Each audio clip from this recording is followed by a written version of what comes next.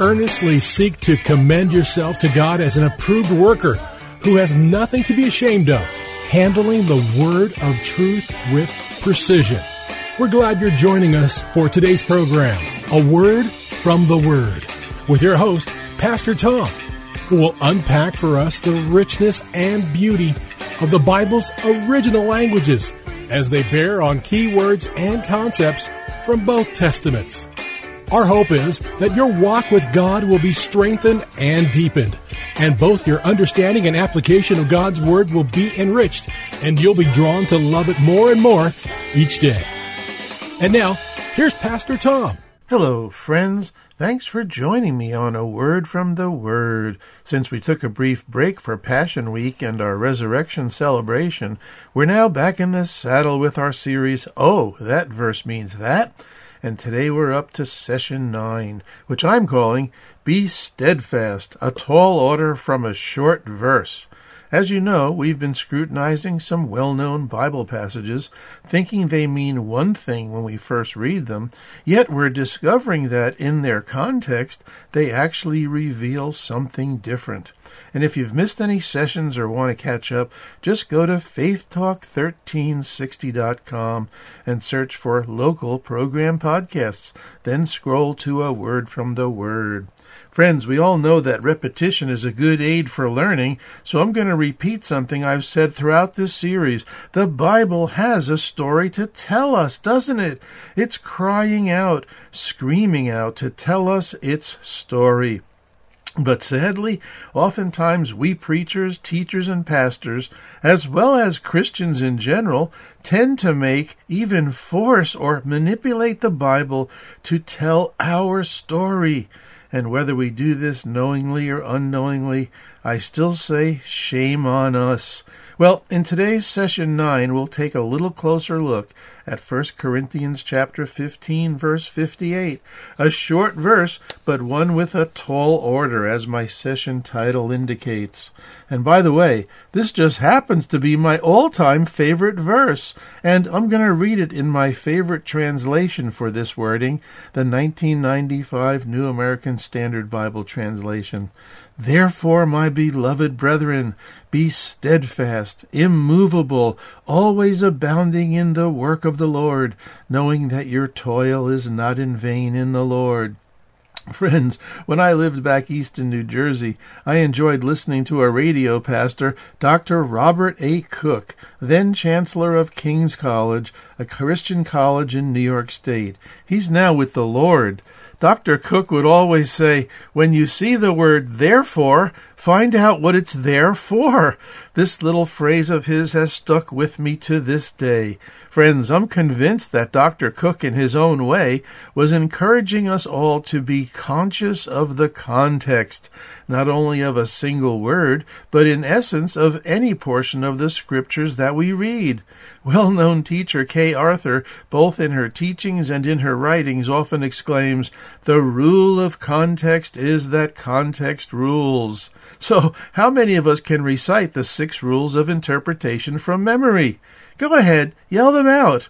Okay, they are: first, context; second, context; third, context; fourth, context; fifth, context; and sixth, context. Now, friends, I realize that this comes off as sounding amusing, but in reality, and seriously, these 6 contexts are actually 1. The immediate context, and this is sometimes referred to in theology as the pericope, which is just a fancy Greek word that means to cut around. The intent here is to encourage us to read the words, phrases, and sentences that appear immediately around the word, verse, or portion of Scripture that we are attempting to understand or interpret. Then there's 2, the thought context. And sometimes the immediate and the thought context overlap, depending on what portion of Scripture we're reading. 3, the chapter context. 4, the book context. 5, the testamental context, meaning the context of either the Old or New Testament. And finally, 6, the biblical or canonical context. In other words, the whole canon of Scripture, the whole Bible. Friends, sometimes we come to the realization that we need a good or at least a healthy working knowledge of the entire Bible just so we can understand or properly interpret the meaning of a single sentence. This should certainly give us greater appreciation for the Apostle James' admonition that not many of us should aspire to the position of teacher, because we shall surely incur a stricter judgment for our words, in James 3:1. Now, those of you who don't have the gift of teaching shouldn't just wipe your brow and exclaim, "Phew!" Because, friends, anyone who presumes to speak for God must still rightly divide his word, per 1 Timothy 2:15. You remember that verse, don't you?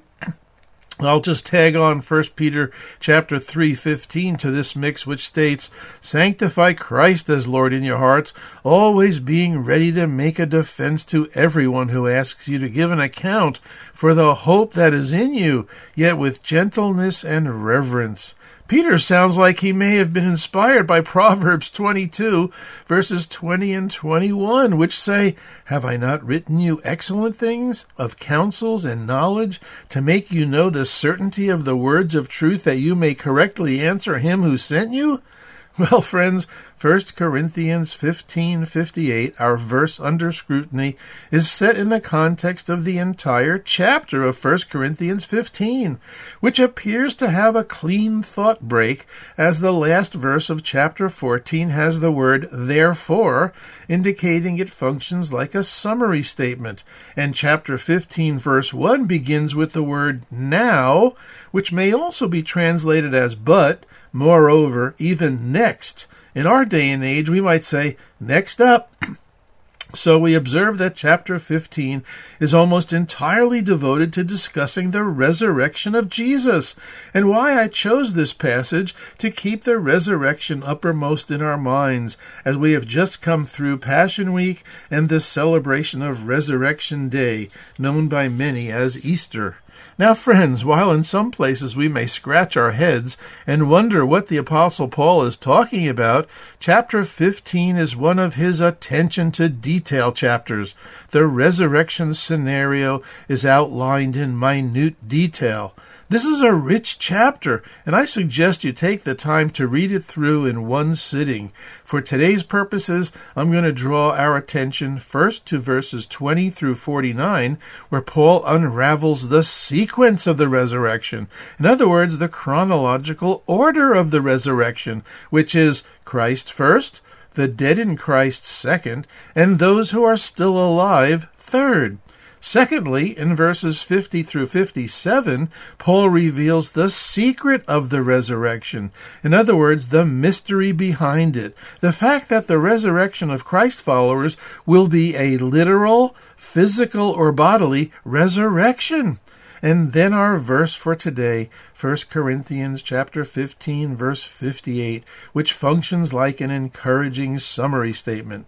Now, I need to pause here for a moment, friends, because one of the contextual investigations we sometimes have to make is the first century social religious milieu. That is, understanding the prevailing Greek philosophical mindset, as well as the Greek pagan mystery religions abounding at the time Christianity emerged in the Roman Empire. In fact, friends, our English word mystery is actually derived from the Greek word mysterion, which is found in verse 51 and continues a line of thought through verse 57. And here's how the pagan religious backstory helps us. Mysterion was a technical term referred to the first century mystery religions, specifically regarding their initiation rites and ceremonies used to induct members into their secret religious practices. Just so happens that Paul makes another subtle reference to these mystery religions in Philippians 4:12, where he says in part, "I have learned the secret or mystery of being filled and going hungry," etc. But here in 1 Corinthians chapter 15, Paul is attempting to communicate this truth to his audience. Hey, listen carefully now. I'm going to share a secret with you. I'm going to initiate you into a truth that differs greatly with the prevailing view of the afterlife. The Christian resurrection is not redemption from the body, like our philosophers and mystery religions teach, but rather a redemption of the body. And this notion is expanded on and augmented in 1 Thessalonians 4:13 through 18, which I'll encourage you to consult on your own. By the way, this pagan religious backstory sheds light on Paul's disappointing preaching experience with the Greek philosophers in Athens on Mars Hill, when he engaged the Epicurean and Stoic philosophers whose religious understanding was that the physical body was something to be delivered from. This is covered very well in Acts chapter 17, verses 16 through 34, which is immediately followed by chapter 18, verse 1, which informs us that Paul left Athens and went to Corinth. Friends, we often take for granted that the Christian resurrection includes our physical bodies, but in the first century Greco-Roman world, the resurrection of the physical body was a newfangled idea. And all of this infuses meaning into the single summary statement we're putting under the microscope today, 1 Corinthians 15:58. So, friends, what I'd like to do in today's session is analyze our verse 58 in reverse order, beginning with the last phrase. And as we go along, you'll see why I've chosen to unpack it this way. So we'll begin with the last phrase, knowing that your toil is not in vain in the Lord. Friends, I got to say right here at the outset that it's a great day for the Christ follower when we realize that serving the Lord includes toiling. It's not all just a joyride, and as many of you realize this, the Christian life is not just la-di-da for Jesus. Our New Testament bears witness to this in numerous places, but I'll highlight two instances. Philippians 2:16, which says in part, "Hold fast the word of life, so that in the day of Christ I will have reason to glory, because I did not run in vain nor toil in vain." Then there's Colossians 1:29, which says, "For this purpose also I labor," or toil, and Paul is talking about his mission to make the gospel known, "striving according to his power which mightily works within me." In this verse, labor or toil literally carries the meaning of wearying oneself, becoming fatigued in and for the Lord's service. On top of that, Paul adds the word striving, where we get our English word agonize. This is a sports athletic term, and it means to struggle or contend with an adversary in a race or a match for a prize. In 1 Corinthians 9:23 through 27, Paul extends his thinking on this matter. The gist here, friends, is that Paul recognizes that his toil would end up being in vain if he were to become disqualified from the competition. I wonder, friends, if these questions have ever entered our minds. Do we weary ourselves with the things of the world and then have no energy left over for the things of God? Have we ever wondered if our toiling was in vain?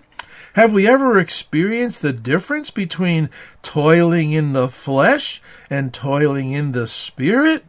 Toiling in the flesh would certainly end up being in vain, because any service or works done in and for self will ultimately be burned up. You remember 1 Corinthians 3:12 and 13, don't you? You know, wood, hay, and stubble versus gold, silver, and precious stones. So this final phrase in 1 Corinthians 15, friends, becomes a steadying phrase for us, reassuring us that we can know that our toil is not in vain in the Lord, and our toil will not be in vain as long as we are toiling in and for the Lord. Amen. Can you see now why I chose to highlight this final phrase first? It sets the stage, doesn't it? And becomes the motivating force for why we do everything else. Well, second up from the bottom is the phrase, always abounding in the work of the Lord. In a sense, this continues the thought we just completed. Our toiling will not be in vain as long as we are toiling in the Lord, and our work is of the Lord. Friends, whether knowingly or unknowingly, sometimes we become party to works of the flesh or even works of the devil, don't we? Friends, let's be honest here. This is why it's so vitally important we make sure that we are being led by the Holy Spirit into the things we do. Knowing that our toil is not in vain in the Lord actually makes it easier for us to be always abounding in the work of the Lord, doesn't it? And this notion of abounding communicates the idea that we are always to be doing something in and for the Lord, or at least doing things with kingdom goals in mind. In other words, cultivating a gospel consciousness wherever we find ourselves. Paul even intensifies this idea in Galatians 6, 9, and 10, which say, "Let us not lose heart in doing good, for in due time we will reap if we do not grow weary. So then, while we have opportunity, let us do good to all people, and especially to those who are of the household of faith." Ephesians 6, 7, and 8 says, "With good will render service, as to the Lord and not to people, knowing that whatever good things each one does, they will receive back from the Lord." And this idea is reiterated in Colossians 3, 23 and 24, which say, "Whatever you do, do your work heartily or from the soul, as for the Lord rather than for people, knowing that from the Lord you will receive the inheritance. It is the Lord Christ whom you serve."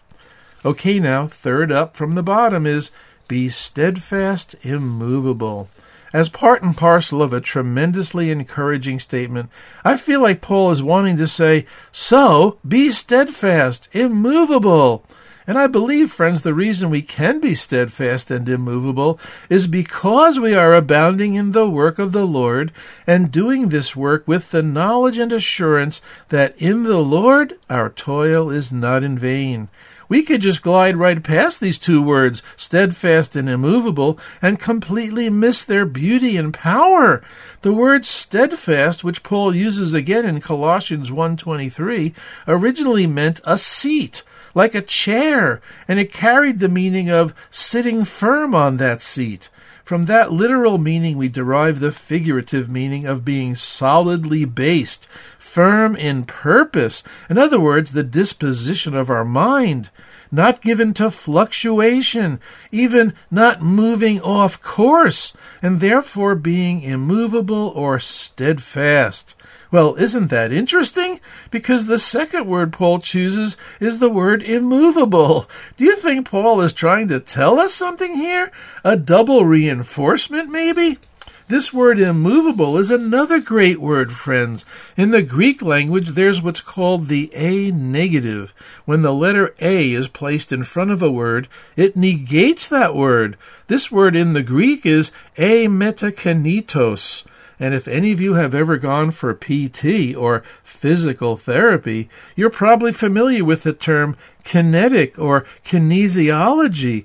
This is the term for bodily movement. In other words, moving parts of your body for exercise and strengthening. I learned from personal experience that PT actually stands for pain and torture.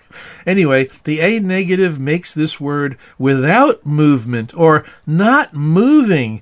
It is meant to be understood as not moved away from. Figuratively, it is meant to communicate, don't change your status. And metaphorically, it carries the meaning of persistently unmoved, not jarred from its place.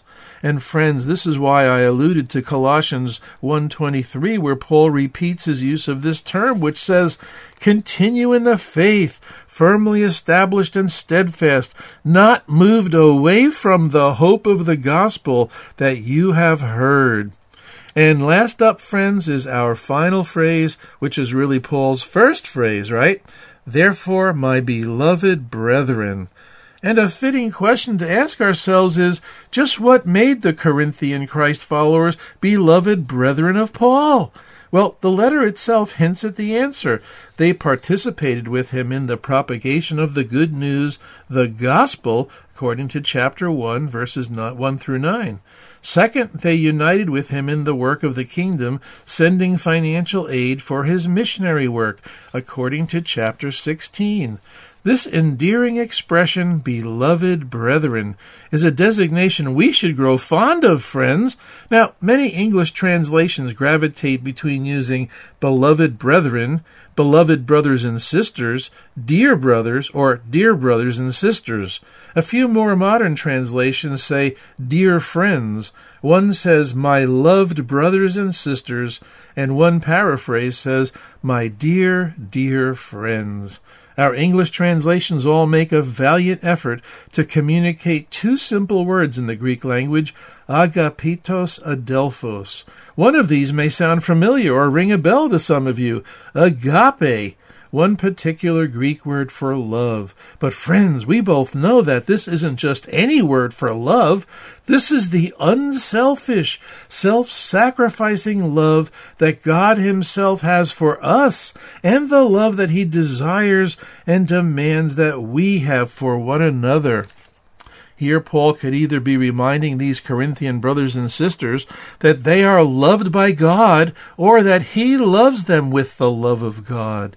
And the word adelphos here means more than just brothers. In other words, male believers. It's actually a non-gender specific term. It literally means connected by the womb.